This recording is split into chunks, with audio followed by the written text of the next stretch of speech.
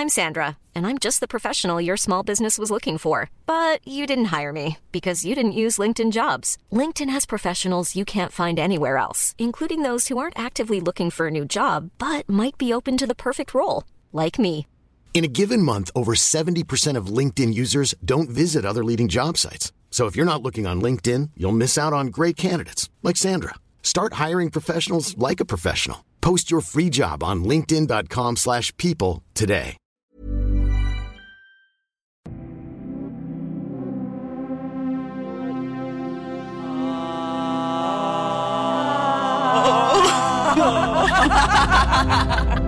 Hello and welcome to Frank Film Club, the film club where anything goes and everyone's welcome. Frank Film Club, take one.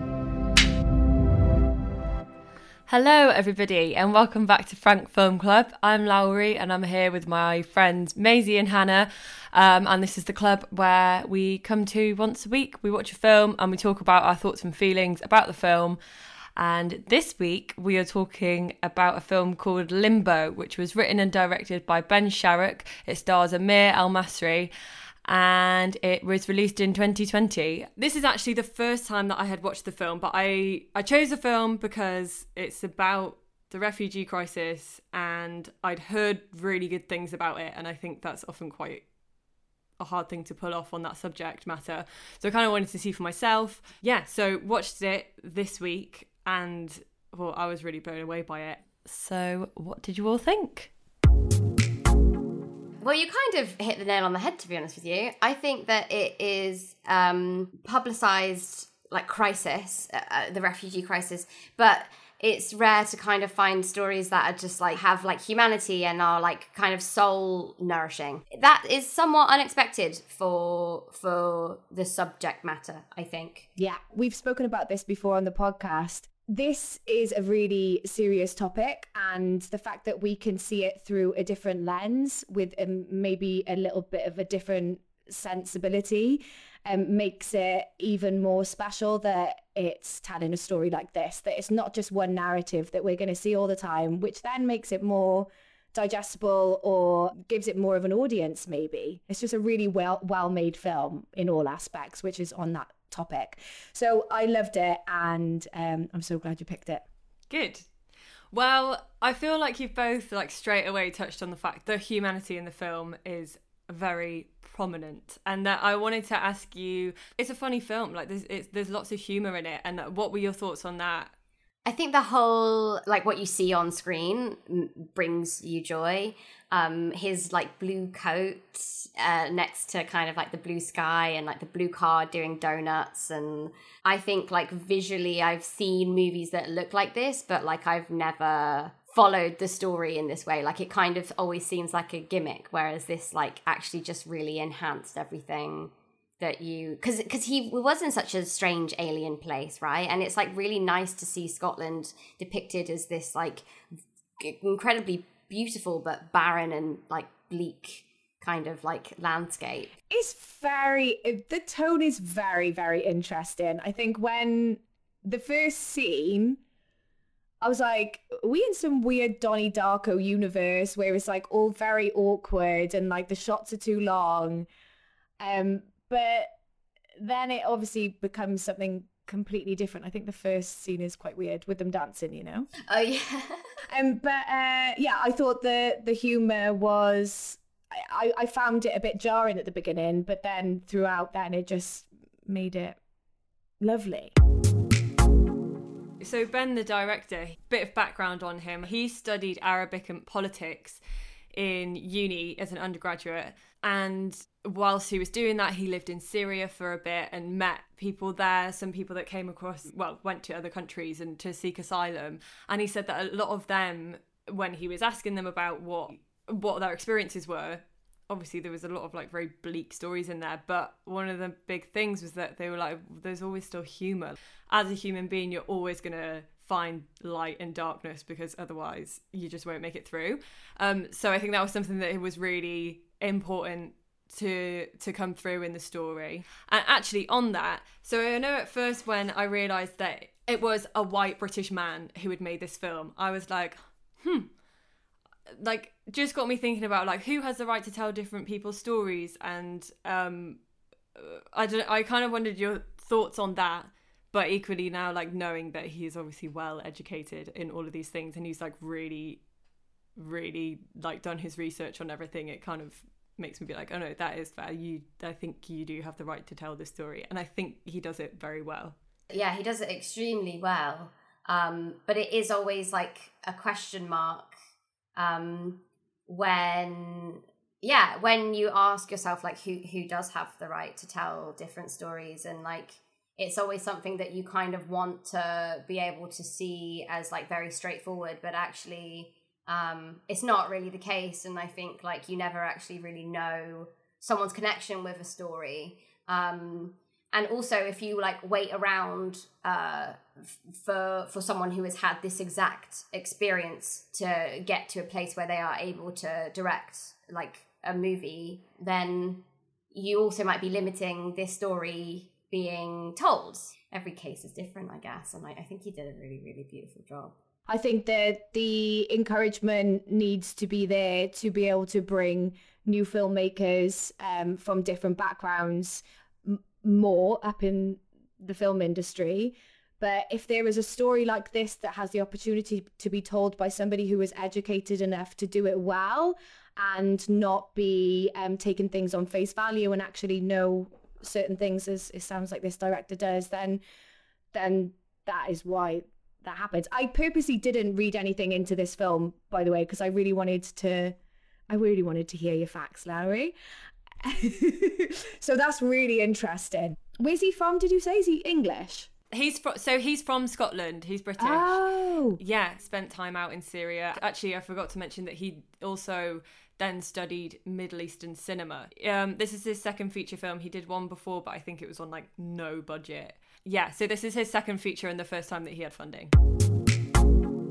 I think what this film does really well is there's such a strong sense of place. Like you are so on that island, and you're so cold the whole way through. I want to ask Amir about how cold it was to shoot that, because it just looks like it was constantly freezing. Do you know the feeling that I was getting when I was watching it was that I was just so gutted that I hadn't seen it in the cinema. I watched it in the cinema. Oh, you did? Oh. I did. Yeah, I went the other night. I was going to watch it on Mubi, but then I saw that it was playing locally, and so I went, and it was really good, and I'm glad that I watched it on the cinema, just because there are so many moments which just really drink in the landscape, and you're just like sat still watching the view. I almost think that if I had watched it on my laptop, I wouldn't have liked it as much. Well, yeah, I mean, when you've got a lot of distractions, those like really long shots, they're locked off. If you're in the cinema, your eye can just look around the foreground, background, and just see what's there. And also, like, because majority of the shots in this film are just like locked off wides, there's no cutting in and like manipulation of the scene. It's just these like still shots, which I am a sucker for, and they were like beautiful. But it just means that as an actor, you've got to be even more on it. I mean, they're doing the whole scene, and you're not cutting within that scene at all in the edit. It's just as is. I wonder if it took like any longer or shorter to shoot, because it feels like it would have taken less time to shoot, but that might just be the way, just my imagination. No, I was thinking that. That is very true, because you don't have to do multiple shots. Yeah, you can get a scene done in like 2 angles, you know, and you can let it roll. And they did like a lot of those kind of like walking shots. And I'm sure it takes a long time to set up and to load the camera, especially when it's cold like that. Really, the bit that takes like a real long time, there's multiple, they just didn't do. So, yeah. And it was like a great film for it. And all the shots as well are just so beautiful. Like, they were all... Yeah. Stunning. Great. Is that what you so wanted to say? Stunning? No, stunning is fired from my vocabulary forevermore. So they unexpectedly were watching Friends, which I loved so much. I just wondered what like you thought the point of that was, or like the importance of them watching something so familiar. Do you know what? I don't know if I liked it that much. they did that. Really? Yeah, I don't know if I liked it that much. I wish it was something else. Oh, well, don't know that you that they watched Friends. Yeah, I just wish it was another show. Not that there's anything wrong with Friends. I really liked Friends. But I just feel like because it's so of the moment, I feel like a lot of people are watching it. Maybe it's because it's on Netflix again. I don't really know. But I thought it was a bit gimmicky that it was Friends. I wish it was like something else, like MasterChef. Yeah, or like some, I don't know. See, I really liked that it was Friends. Friends is the show that like I've watched a million times, and I kind of thought that everyone's watched a million times and that everyone loves, but obviously not everyone does and not everyone has. Yeah, never seen it. Have you never seen Friends? Like it's been on, but I've never like actually like watched it. But I suppose it is an easy point of reference because everyone knows when they're arguing about the on a break thing, everybody knows what that is. And I kind of think that the relevance of it was that it's like they still have joy in like these little things that like everyone in the world has joy in, and making the point of like these are just people, like we are just people, and they're just in a really shit situation, but they like love the same things that we love. Let's talk about Farhad, who is like obsessed with Freddie Mercury, has like the best tash going. It's just like so sweet, and he's also pretty comfortable where he is, especially compared to Omar. And like obviously they have this falling out because Omar's like, how are you fine? Like, how are you dealing with this? What do you think of him? I loved him. I actually thought there was a scene at the beginning. I think that Omar, as in Amir, was actually laughing at him and he wasn't meant to be. There was just moments which looked just so genuine that he just genuinely found him funny. When he would sing and like make little noises and stuff, Omar's looking at him like not in an Omar way. I just thought he was a really interesting character.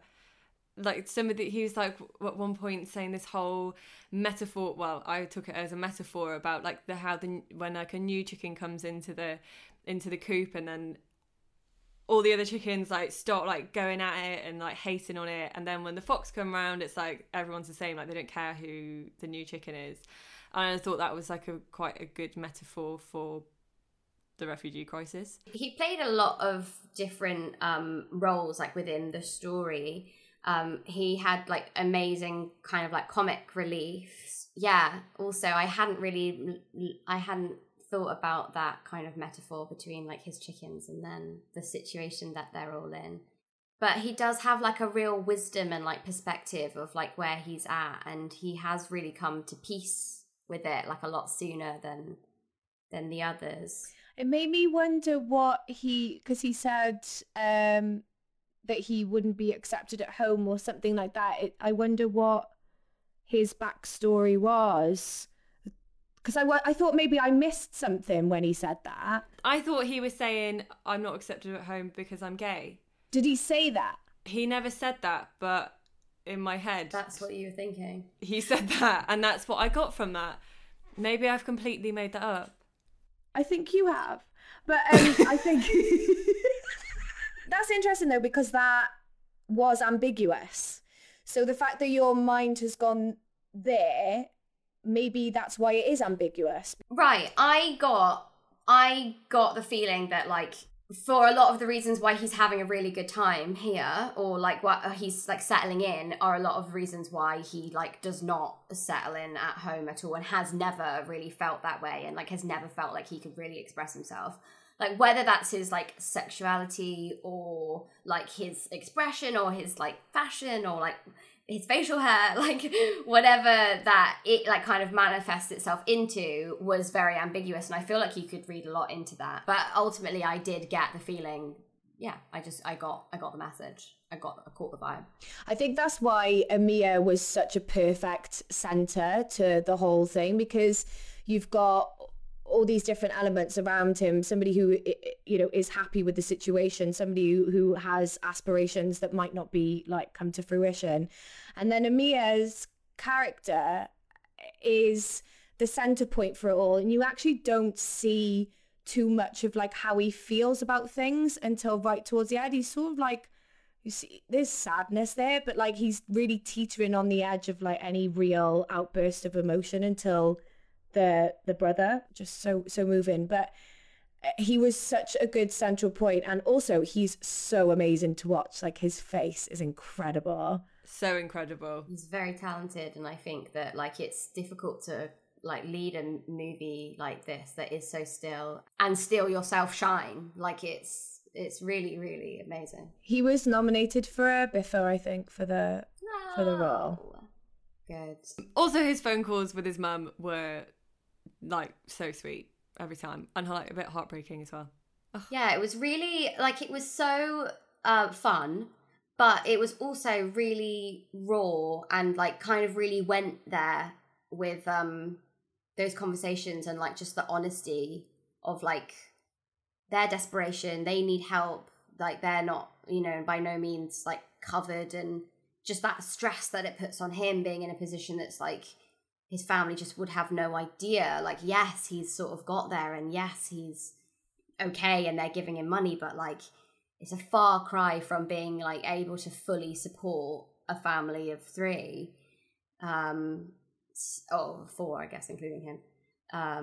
Yeah, and it just like, I don't know, just like the honesty of that, I think, was really good. Small details are big surfaces. Tight corners are odd shapes. Flat, rounded, textured, or tall. Whatever your next project, there's a spray paint pattern that's just right. Because Rust-Oleum's new Custom Spray 5-in-1 gives you control with 5 different spray patterns. So you can tackle nooks, crannies, edges, and curves without worrying about drips, runs, uneven coverage, or anything else. Custom Spray 5-in-1. Only from Rust-Oleum. Hiring for your small business? If you're not looking for professionals on LinkedIn, you're looking in the wrong place. That's like looking for your car keys in a fish tank. LinkedIn helps you hire professionals you can't find anywhere else, even those who aren't actively searching for a new job but might be open to the perfect role. In a given month, over 70% of LinkedIn users don't even visit other leading job sites. So start looking in the right place. With LinkedIn, you can hire professionals like a professional. Post your free job on linkedin.com/people today.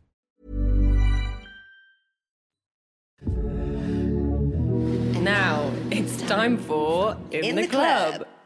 Now it's time for the In the Club section of Frank Film Club, and today we've got some little snippets from Amir El-Masry. He is shooting at the moment, so we sent him a load of questions, and he took the time out to answer our questions for us today. Yeah, so earlier on in the episode, we were talking about how long it would have taken to shoot the film. So we asked Amir, how long did the shoot take? Hi, Frank Film Club.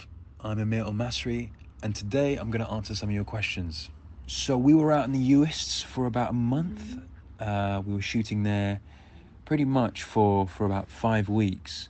We had one or 2 days up in Edinburgh as well, but and those were used for filming the scenes where Omar's looking back at his time in Syria, where he's performing in front of his family and friends. And how many pages did we aim for? So honestly, I mean, the way Ben likes to work is we'll flesh out a scene properly before we start. So, you know, we could end up doing about five or so scenes on the day. You know, I mean, US is just this beautiful canvas that we were filming on. But the weather was pretty unforgiving. So, you know, depending on how brutal the conditions were, we could manage to get through quite quickly. So I feel like we were pretty right there then. Pretty bang on. It took, yeah, it was a lot shorter. I feel like it's usually like 6 to 8 weeks for a feature of this kind. So 5 weeks is pretty swift.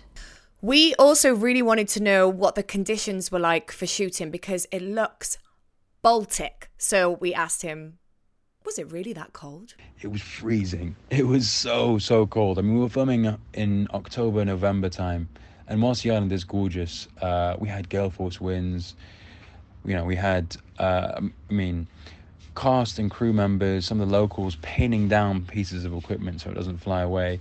I mean, there's one scene where I actually thought I was gonna fly away like Mary Poppins. I was holding the Ood case, and I was just by the beachfront, and we had actual like divers on set just off camera, just in case. but yeah, I mean, that in a way was really helpful. It was really helpful. All those little elements helped me get into character much quicker, and it's a small percentage in comparison to what real individuals went through. So to have that kind of ingrained in you, at the end of the day, I felt very lucky to kind of go back home and rest, for the next day.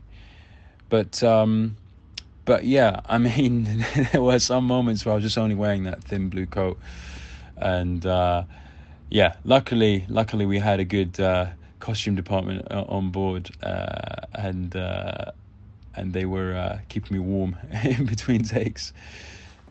That's so good that they had divers, like, in case something or anyone went in. Yeah, fair play. Do you think that it was really dangerous because it was really windy and that's why somebody could have fallen into the water? Yeah, I think so. I'd imagine so. It did look really windy. Yeah. That's wild. We also, we were curious to know what kind of prep or rehearsals that Ben Sharrock held prior to shooting. And so we asked Amir what sort of things he got up to before shooting. I was really fortunate to actually have rehearsals. It's not often that you get rehearsal time when you're filming, especially in indie. And we had about 2 weeks of rehearsals. And they were mainly up in Edinburgh.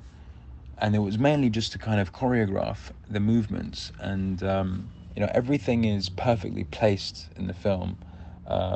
Everyone's position, there's meaning and style behind it. I mean, a lot of Ben's kind of work is very stylistic. If you've seen Picadero, you probably know what I'm talking about.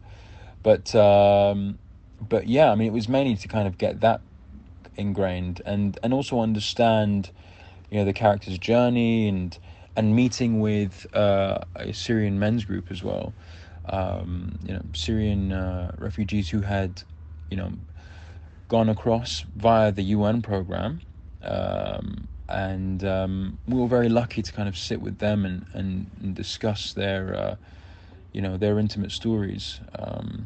It was actually vital to kind of understand that and understand the idea of separation, and what it means to be kind of stripped of your identity in a way and start again. I mean, I think it's just really good that Ben recognised that it's the type of role that does really need that preparation that needs the preparation.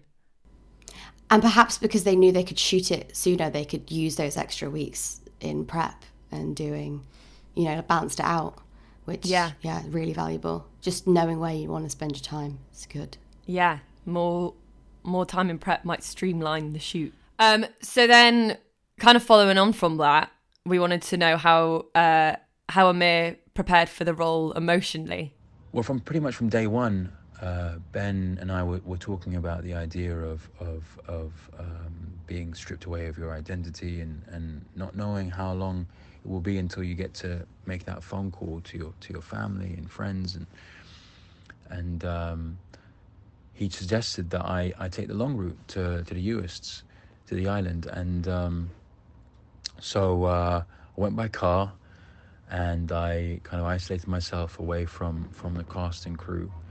And even when we got to the island, there was next to no reception, so I wasn't really able to talk to any family, friends, or loved ones, and that was pretty difficult. It was hard, and it was something that allowed me to feel what Omar must have been going through at that time. So that was kind of a base for the character, and also trying to find pieces of his identity back, Another kind of metaphor that was really useful throughout the film was the idea of holding 2 big buckets full of water over my shoulders and not letting that water spill, and what that would feel like, the weight of that, and picking the right moment where he breaks. There were many moments where we were on set and I felt the kind of emotional gravity of the scene, and Ben would come across and say, listen, the water hasn't spilled yet, we need to wait, because if you break, then the audience are released from that tension, so we need to pick one moment in the film. And that was hard because I felt, Omar must be, incredibly strong to have held himself for so long. I was only away for 5 weeks, but yeah, I mean, things like that were really, really helpful. But also sitting with the Syrian men in Glasgow was incredibly insightful, and we were so fortunate that they were so kind enough to tell us their personal stories and their journeys, and what it felt like to be away from family and essentially to start a new life. In terms of the accent work, I had an incredible teacher called Marwa, who was actually Ben's teacher at university, and she helped me with the accent, the Syrian dialect.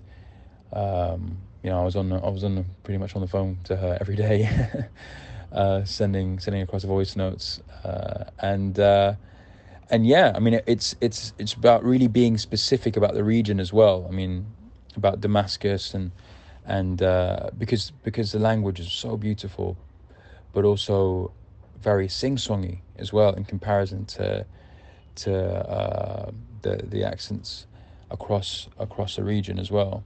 I absolutely love that metaphor. Oh, don't spill it. Yeah. I think that's just really good to have like a something in your mind the whole way through filming, just to like keep, it's like a thread the whole way through the shoot, I suppose.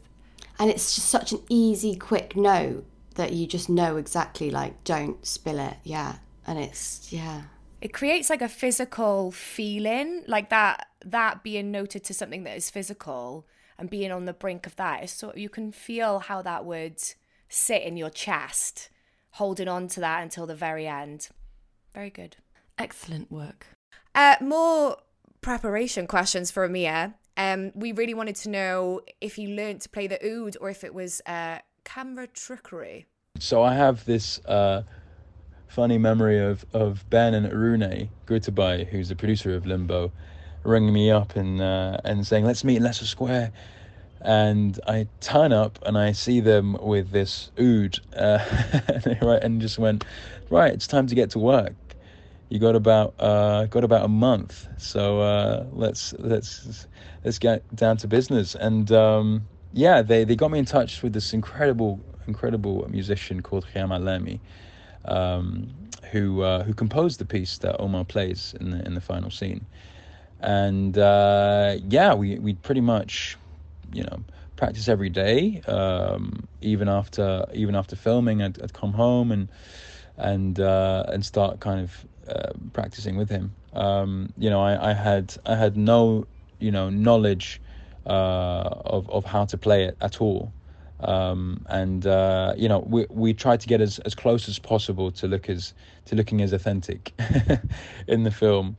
He taught me some basic pieces and kind of how to hold it, as it's very different to how you would hold a guitar. So that was very, very challenging. But luckily Ben had put that scene as the last scene that we'd film, so that I would have 2 months. I mean, it takes 7 years to master the oud, but I think we managed to blag it.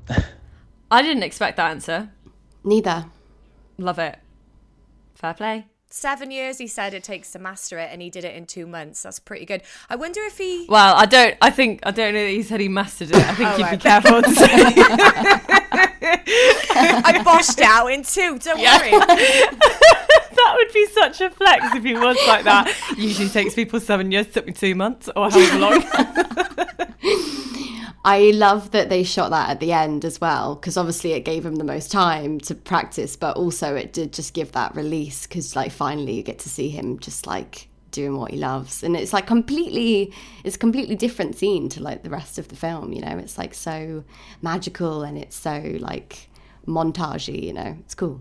We also asked Amir why he thought humour was such an important part of this movie and why he thinks that it was used. What's really interesting is a lot of, the inspiration that I got as well personally was from Buster Keaton.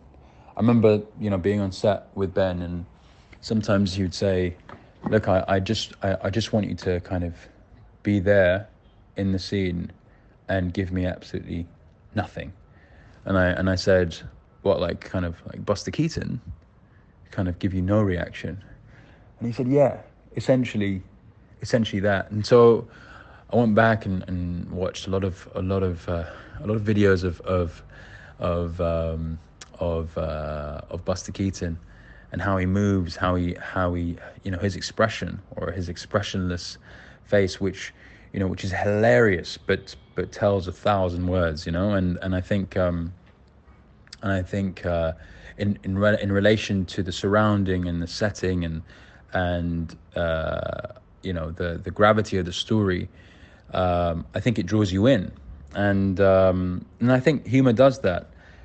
I think comedy can tell an important issue much quicker than a dramatic story does, because I think when you watch it, you feel safer as an audience member. You feel, like you're allowed to connect to the subject matter at your own pace. And I think sometimes when you do that, you subliminally or subconsciously have it ingrained in you that this issue is important, rather than being made to feel a certain way.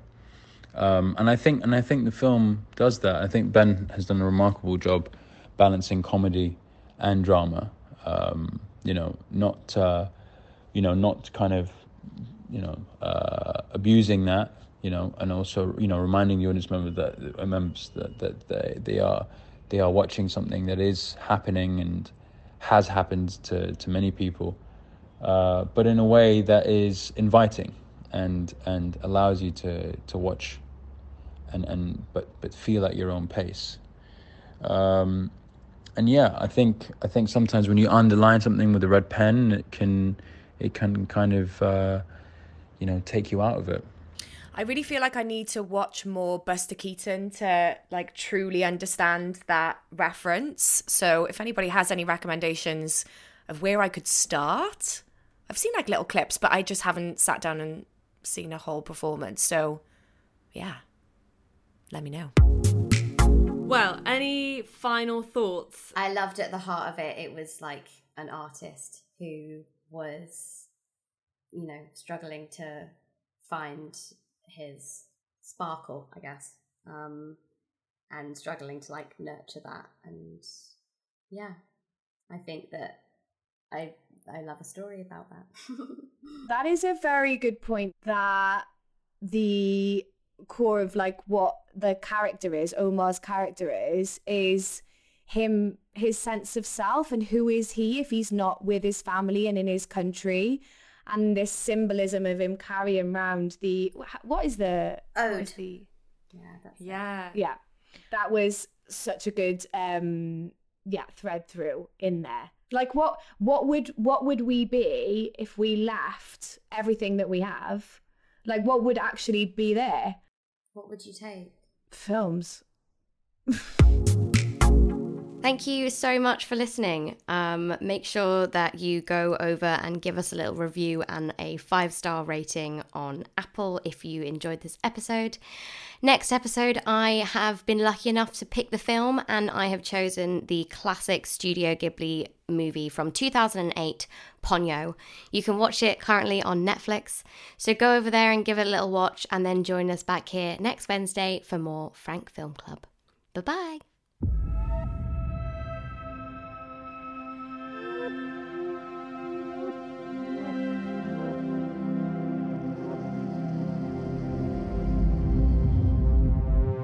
This podcast was presented by Wrapped. Sick of being upsold at gyms? My guy, you're currently a base member. For $90 more, I can upgrade you to our Shred membership. For $130 more, you'll be a Swole member. And for just $300 more, you'll reach Sweat Platinum.